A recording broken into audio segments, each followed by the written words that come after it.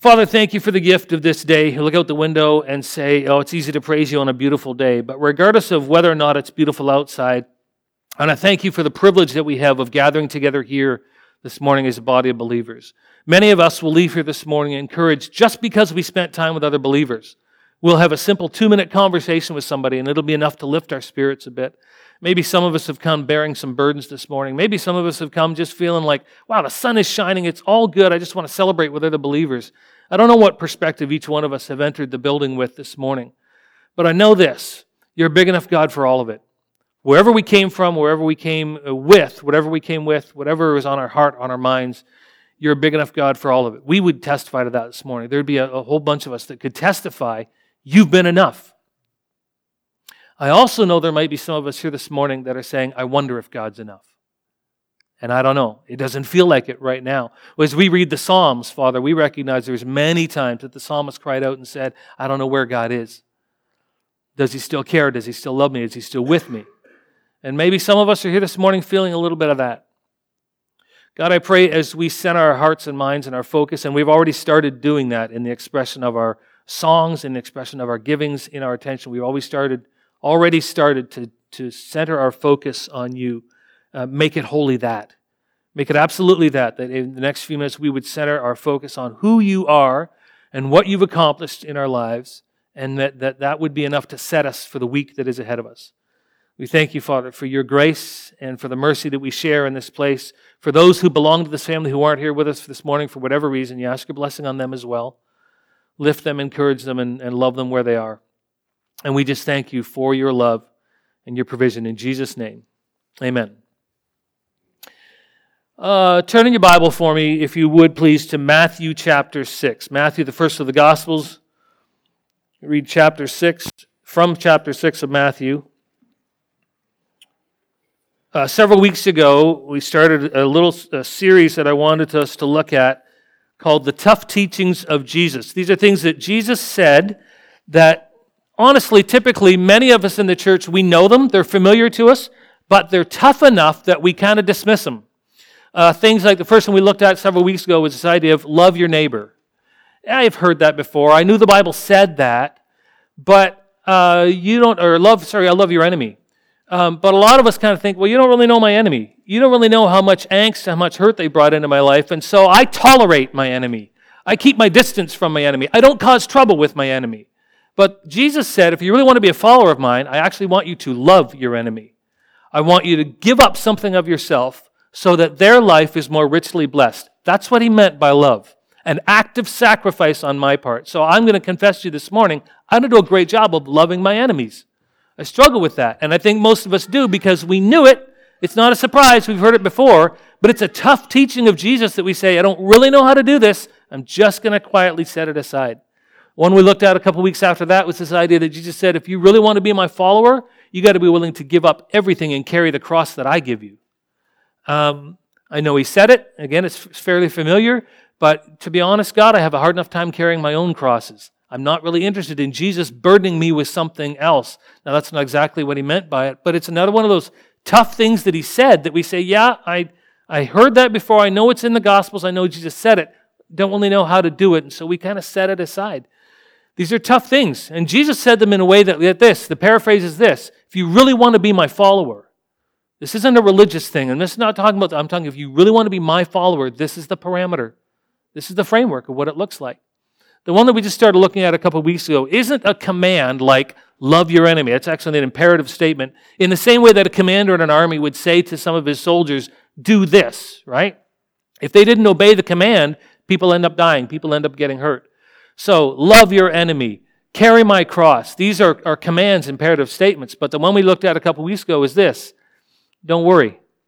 Now, that's not a command. It's more of an invitation that Jesus says, don't worry about the simple things of life. It's in Matthew chapter 6. I'm going to start reading from verse 25. This is the same passage I read for us last week, and we're going to pick up on this. Matthew chapter 6, verse 25. Therefore I tell you, do not worry about your life, what you'll eat or your drink, or about your body, what you wear. Is not life more than food and the body more than clothes? Look at the birds in the air. They don't sow or reap or store away in barns, and yet your heavenly Father feeds them. Are you not much more valuable than they? Can any of you, by worrying, add a single hour to your life? And why do you worry about clothes? See how the flowers of the field grow? They don't labor or spin. Yet I tell you that not even Solomon in all his splendor was dressed like one of these. If that's how God clothes the grass of the field, which is here today and gone tomorrow, it's thrown into the fire, will he not much more clothe you, you of little faith? So don't worry, saying, what shall we eat, or what shall we drink, or what shall we wear? For the pagans run after all these things, and your heavenly Father knows you need them. But seek first his kingdom and his righteousness, and all these things will be given to you as well. Therefore do not worry about tomorrow, for tomorrow will worry about itself. Each day has enough trouble of its own. Amen to that? Anybody felt that before? Each day has enough trouble of its own, or is it just me feeling that? Jesus speaks truth, does he not? And yet this passage bothers me because it feels so trite and it feels so simplistic. Don't worry about what you'll eat or what you wear. Look at the birds in the grass. Yay, woo-wee. Don't worry, be happy. I mean, that's at first reading, that's certainly what it sounds like. Jesus says, just don't worry about it. Just stop worrying about it. So whatever it is that you came here worrying about today, just stop it. Don't worry about it anymore. I'm so glad I could help you with that because you looked like you were troubled. See, it's easy. You just stop worrying about it. It's actually not what he's saying at all. What Jesus is doing in this teaching is giving us a sound biblical perspective about how to set the priorities in our life. Last week, we asked this question. Does your faith in Jesus Christ, for those of you who are here this morning and say, I'm a follower of Jesus Christ, I'm Christian, does your faith in Christ actually give you a framework for your life that you can hook into when you have to make a tough decision? Or when you've got something pressing down on you? Is it your faith that you can lean back on? Or is our faith just something that gets expressed on Sunday, or it's one of the things that's true about me? You know, I have this career, I'm this in my family, I'm this. Oh, and by the way, I believe Christian things. Or does your faith actually give you something to fall onto when everything else fails us? Does your faith work for you when you've got so much weighing down on you that you can't get rid of those worries and those anxieties? I want for my faith and I want for your faith, I want us to be able to answer yes to that. Yeah, I can rely on my faith. There's actually things I can do. There's principles that I can do and I can follow after in my faith to sort that out. Because, and we identified this last week, despite what Matthew 6 sounds like, there is no worry switch, right? Oh, I'm so worried, I'm so anxious, the finances, the thing, this, whatever, I'm just, click, never mind, I'm not worried about it. It's all good. All right? There is no such switch. We can't just turn it off. And so the question is, how do we stop from worry taking over our life? Last week we looked at this Bible verse. In Corinthians, Paul writes this letter to the Corinthians, and he's talking to them about how we deal with conflicting theories of life. Whether it's other people who disagree with our faith, or whether it's us sifting and sorting out our faith. And so he says this, we're human, but we don't wage war as humans do. We use God's mighty weapons, not worldly weapons, to knock down the strongholds of human reasoning. You understand, it is actually the strongholds of human reasoning that often cause us to worry. We imagine ourselves as being so intelligent because we're the dominant species on the planet, but it's actually the strongholds of our reasoning that eventually take us down spirals and pathways where we end up just full of anxiety. Right? That's the best we've got, and that's where it often leads us to. So we use God's weapons to knock down the stronghold of human reasoning and to destroy false arguments. We destroy every proud obstacle that keeps people from knowing God, and we capture those rebellious thoughts and teach them to be obedient to Christ. That is a critical phrase. I'd like for you to mark that in your Bible or identify that. One of the answers, the biblical principle for how do I deal with worries and anxieties that seem to take me over is I'm going to take captive those thoughts and I'm going to sift them against the truth of the gospel. And if they don't line up, then I know where the truth is. We capture rebellious thoughts and we make them obedient to the gospel of Jesus Christ. What do I know about the gospel of Jesus Christ? What do I know about those truths? What do I know about the nature of God? If I want my worries and anxieties and the stresses of life to be obedient to the truth of the gospel, I got to know what the truth of the gospel is. I got to know what is the truth about the nature of God. What has He done? What has He accomplished in my life? We need to pay attention to those things. And that's what we picked up on last week. And so we find out that there's actually material that comes out of the secular world of psychology about how the human brain works and how it is that people that tend to go down negative pathways, a study that started way back in the late 90s, but it was really kind of formed in around 2004, that was targeted at people who were suicidal or who had huge personality disorder issues and couldn't control where their mind was going.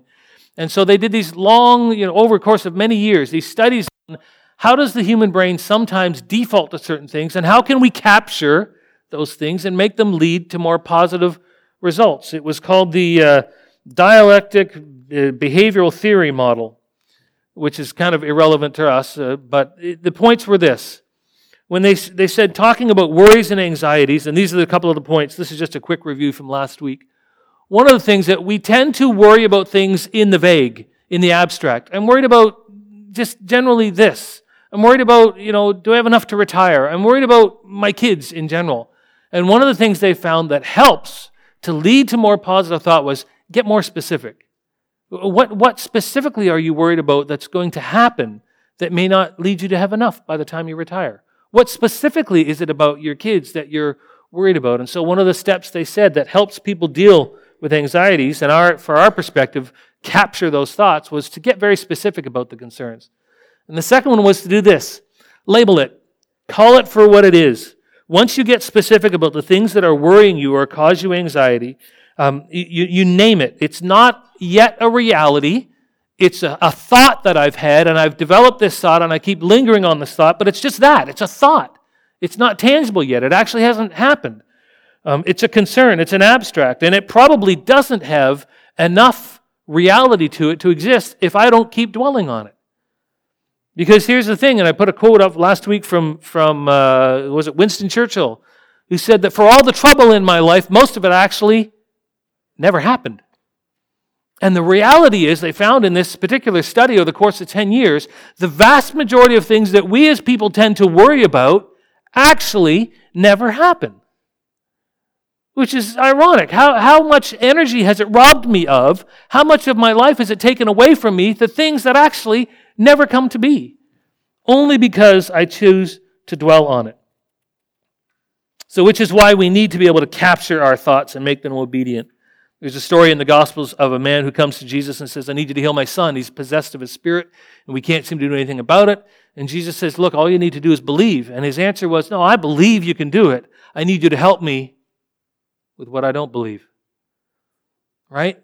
What a powerful statement, because I think all of us can resonate with that. God, I know you can. I believe. It's just that I don't always believe. And there's that tension in there. So the third point of this theory that I want to look at this morning, and there's actually two different Bible verses that speak to this, is the third point they did in this study was this. Once you've gotten specific about the thing that you're anxious about, that you're worried about, that keeps haunting you, and once you've put a label on it and said, I know what this thing is, I'm going to call it for what it is, the third thing is don't ignore it. Engage it and replace it. Now, part of this is we want to say, God, I need you to deal with all my worries. God, you do it all. But there is a part for us to do in this. We have to take ownership over some of this. And so the third point is don't avoid it, engage it, and replace it. The typical response when we're worried about something is, I'm just going to stop thinking about it. I've got to get away from it, right? I'm going to avoid it. But the problem is our brain's not wired like that. If I stood up here and I sang, and I could pick almost any song I wanted to, and I sang it for a couple of minutes, I could get that song stuck in your head, and 20 minutes from now it would still be there. And you'd be driving home today going, I can't, why did he do that to us? This is the song that never ends, right? Because once it gets stuck in your head, you can't just tell yourself, stop it. You have to what? You have to replace it with something else. Something else has to draw your attention. This is the limitation of who we are. I can't think of 9 things at once and actually focus on all of them. One of them is going to take a dominant place in my head. That's just our design. That's how we're wired. So we're not wired to just stop thinking about something. We're wired so that we have to replace it with something else. There is no worry switch. You don't just turn it off. So this isn't this idea of not to avoid it, but to engage it. It's not avoidance. It's actually capture the current reality of our situation rather than dwell on the future unlikely situation. For the believers, it's this. I choose to focus on what God is doing and has done rather than worrying about the fact that he might not show up tomorrow. Right? Isn't that in a nutshell sometimes where our worries are? Where our anxieties start to take ownership over us is, what if God doesn't show up tomorrow like he did yesterday? What if God just decides arbitrarily, I'm done with blessing you. I'm done with protecting you. What if? Not reality at all. And yet when I dwell on my worries, when I dwell on my anxieties, when I just let them take ownership, essentially that's the voice that starts to resonate. God won't rescue tomorrow like he did yesterday. So one of the things that we can help do in our worries is to trust that God is going to be consistent in who he is. In fact, in what we read this morning, Matthew chapter 6, Jesus said, stop focusing on those things. Seek first the kingdom of God. Look what God has already presently doing. And if I set my mind there, I can't set it in both places at the same time. But the scriptural basis for this idea comes from two different passages. And the first one is this. In Romans chapter 12. Now, Paul wasn't writing specifically about how the people in Rome, the believers in Rome, would deal with their worries. But listen to what he says to the believers that he writes this letter. He says, give your bodies over to God and let them be a living and holy sacrifice, the kind that he will find acceptable. Now, again, this is a familiar passage, and we may have looked at it and said, just our physical bodies. Paul's not talking about just the physical body. He's talking about the holistic person. Give everything about yourself over to God as a sacrifice. This is truly the way to worship him. Don't copy the behaviors and customs of this world. But, listen, this is from the NLT, and I chose it because I love this wording. Let God transform you into a new person by, say it out loud, it's right there, changing the way you think. One of the reasons I struggle with worry and anxiety, and so do many of you, because you came to me last week and said, oh man, this sermon is speaking right to me. I'm a worrier. I think I lost count around 4 or 5 people last week said, I know about this, I taste this, I feel it every single week. Listen to these words. Let God transform you into a new person by, say it again, changing the way you think. My prayer has sounded like this at times. God, my body is broken, my spirit is weak, and I can't fix my mind. I cannot stop my mind from going where I know it can't go, and it shouldn't be going. So God, I need you to fix my mind. And I will testify you this morning with absolute confidence, he has done exactly that. When I've learned to sacrifice myself before him and say, anything you want, whatever you're going to do, I'll need you to do. I'm going to set myself on the altar and let you burn this sacrifice the way you feel it should be burnt. And God has been true to this scripture. God has been true to this, that he would change the way I think. And then you will learn to know God's will for you, which is good and pleasing and perfect. What's one of the biblical principles for how I can deal with my worries? It is to present myself as a sacrifice before God, to relinquish control of my wandering mind and say, God, I've tried, I don't know how many times, to stop my mind from going there, and yet I'm lying to myself. Even when I say I'm not thinking about it, I'm still thinking about it. Even when I try to think of something else, I'm still in the back of my mind, that's still haunting me. Give myself over to God. What could a strategic change of mind look like? Again, this comes from some of the studies, but I found it very, very helpful. When they talk about capturing our mind and being specific, one of the things they said is separate the things that you're worried about that you can do something about. For example, I'm worried that in a few years I'm going to be obesely overweight. But I can do something about that. I can change my diet and I can change my exercise. So it's a worry in which I can actually do something about. Separate those from worries that I can't do anything about. I'm worried that my son is going to make stupid decisions in his life. Well, I can guide him, I can counsel him, I can teach him, but at the end of the day, why are you looking at your son like that? I'm not worried so much about your son making stupid decisions. That's not true. I've seen him make some decisions. Anyway, that's another conversation. There are some things that I worry about I can't do anything about. And those are the ones we tend to dwell on, right? Can't do anything about it, but I'm just going to think about it over and over and over and over again. Now, what they didn't say in this study, but for us as believers, there's an answer to that. God, I'm worried about this thing, and there's nothing I can do about it. So you're going to have to. And we can do that with a great measure of confidence. How many of us here this morning would be able to testify that when I actually, honestly, genuinely gave it over to God, whatever it was my finances, it was my family, it was my relationships, it was my job, it was whatever. When you actually got to that point where you literally gave up and let God do it, did He or did He not prove Himself to accomplish purposes that maybe you didn't even imagine? Am I the only one, or is there anybody else that can testify to that? He's good for it, right? This isn't a system of religious thoughts that we've collected and say, sounds good. This is experiential. This actually happens. When we give these things over to God, He actually answers it. So I can separate my worries into, here's the things I'm worried about, and I can do something about these things, and then go ahead and do some of the things that addresses that. And here's the things I'm worried about that I can't do anything about, and give these up to God. I'll sacrifice myself on God's altar. Let Him change my thinking. It helps me to separate from the imaginary things that I think might happen into what God is actually doing right now. So I take these things and I turn them over to God and I give up control of them, and then what? Well, the second scripture that I want us to take a look at this morning is, again, another familiar one from the book of Philippians. This particular section starts with this. This just sounds so easy, right? Don't worry about anything. Just turn the switch and stop worrying. Thanks, Captain Obvious. If I knew how to do that, I would have done it by now, right? But listen, hold on, it goes on. Instead of worrying about everything, pray about everything. Take it to God. This is, at one level, it's foundational, it's basic. We say, well, as Christians, we pray, we trust God. And yet, how often as Christians do we not do that? Because there's that little part of us that says, do you really think that just praying and giving it over to God is going to make a difference? And yet we just said a couple minutes ago, yeah, I've actually experienced that in my life. Instead of worrying about everything that's going on, pray about everything. And tell God what you need. Not because He needs to know, not because He didn't know before you said it, because you got to hear yourself say it. I got to get specific about the thing that's weighing so heavily on me, and then I can say it to God. This is exactly what I'm worried about. This is the scenario I've created in my mind, God. I don't even know if it's real. But here's the picture. Tell God what you need, and then, this is huge, look at, thank Him for what He has already done. I guarantee you, I don't know anything about what is heavy on your heart today.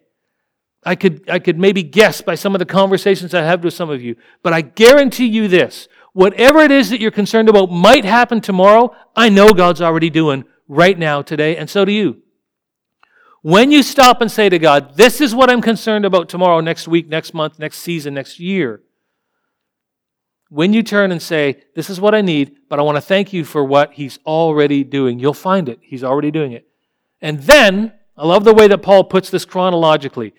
Present it to God, pray it honestly, thank Him for what He's doing, and then, subsequent to that, you will experience God's peace, which exceeds anything we can understand. The NIV's version is peace that passes understanding.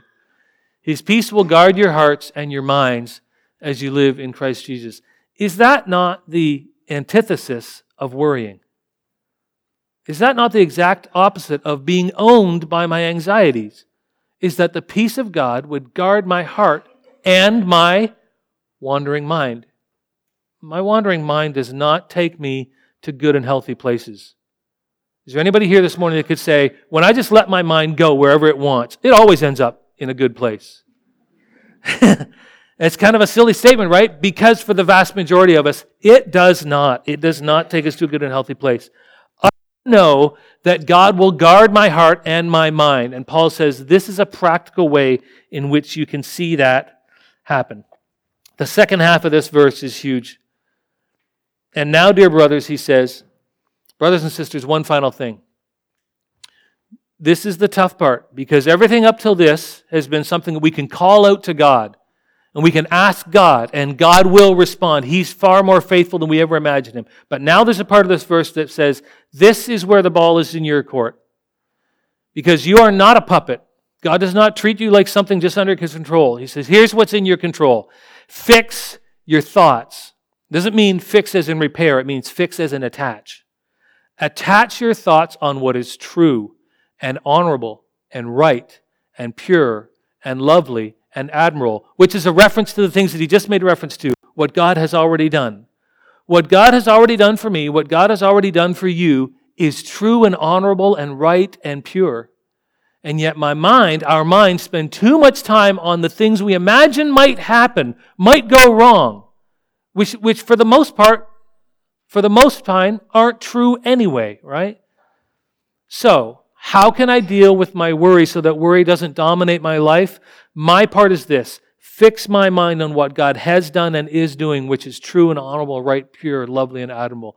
Think about things that are excellent and worthy of praise. These are biblical principles about how I can address the things that are weighing heavily on me. It sounds a little bit just like, well, you know what, if you're worried about something, just think of something else. I understand that it sounds a little bit redundant that way. But there's biblical sound foundation to some of the best research that's been done in psychology and human thinking. And so, how can I deal with worries? First of all, I want to say this: it is not easy. And I had no intention these last 2 weeks, to bring you a formula to just say, if you just do this, check box, bing, bing, bing, good, you're done with worry. It doesn't work that way. We've all been around long enough to know it doesn't work that way. There is no such formula. But there are biblically sound principles that we can work with that can mean I can take my worries and I can have ownership of them, so that I get to direct what happens rather than my worries and anxieties directing and shaping who I am. That's where it becomes an issue for us, is when my worries are so overwhelming, they start to shape my character, shape who I am, shape my choices in life. So it looks like this. The science says when you're dealing with worries and anxieties about tomorrow, first of all, get specific about it. What exactly are you worried about? Describe it. Write it down if you have to. And then name it. Call it for what it is. This is a ridiculous thought. Or this is an unfounded thought. I have no proof for this. There's no reason for me. Label it, name it, call it out for what it is. And that's bringing your thoughts into obedience. That's capturing your thoughts and bringing them into obedience of the gospel. And then secondly, after that, don't avoid it. Engage it. Get right into its face and say, this is what I've been worried about tomorrow, but this is what I know about God today. And look what He has done. I don't think we spend enough time reflecting on what God has done. We get up here sometimes and a worship leader or someone will say it. Has God been good? Amen. We say God's been good. But how often do we actually sit there and dwell on the fact, wait a minute, look what God's accomplished in my life over the last 2 years, 5 years, 10 years. We don't often very much dwell on that. Paul says, fix your thoughts on what is trustworthy. And be willing to put yourself on the altar before God and say, in the same way that the Old Testament would lay down a sacrifice, and the entire sacrifice would be consumed in fire. God, if you have to destroy everything about me in order to rebuild me, do that. But God, I need you to fix my thoughts. I've been trying for 20 years and I haven't been able to fix them yet. God, I need you to fix my thoughts. You can do that on the basis of the promise I can make to you, God is faithful. God is faithful to do it. So it is not a magic formula on how to deal with our worries, but this is a way for us to be able to take our worries and not let them own us. This brings me back full circle to the words of Jesus when He says this. In the same teaching in which He said, don't worry about the little things of life, He said this, seek first His kingdom and His righteousness, and all these things will come to you as well. Look, if my first thought, if my first priority, if the thing that I'm concerned about most in my life is that the kingdom of God, the grace of God, the name of God is glorified in my life, if that demands the first priority of my thought, then by default, because of the way I'm wired, I can't have two things demanding my attention at the same time. Two things can't be the most important to me at the same time. And so if God's will for my life, His kingdom lived out through me, is my highest priority, then my worries and my anxieties simply can't be. So Jesus had it nailed right from the start.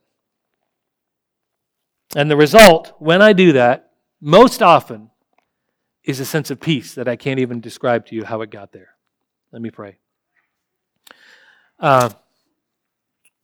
Father, in this room, there are some of us who this cuts deep and bites and hooks in hard because worry has pushed us around for a long, long time and in many ways.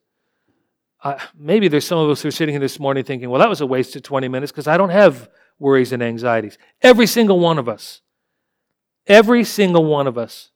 gets redirected sometimes by the things about we are worried about what tomorrow might look like. Every single one of us, to different degrees. I know that.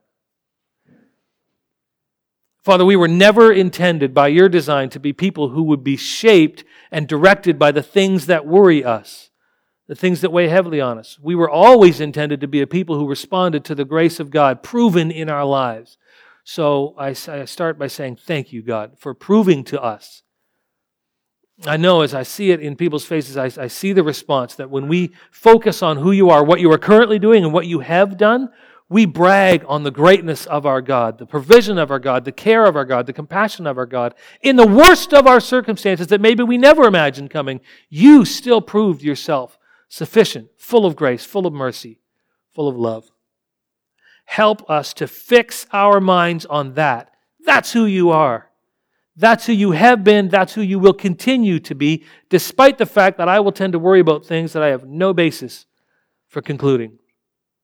Help me fix that. Help us fix that, Father. I thank you for the day, because when we pray things like this, we do it with such great confidence that you hear us. Our words don't bounce off the ceiling. Our words don't escape the room just to dissipate into the thin air. They hit the heart of God.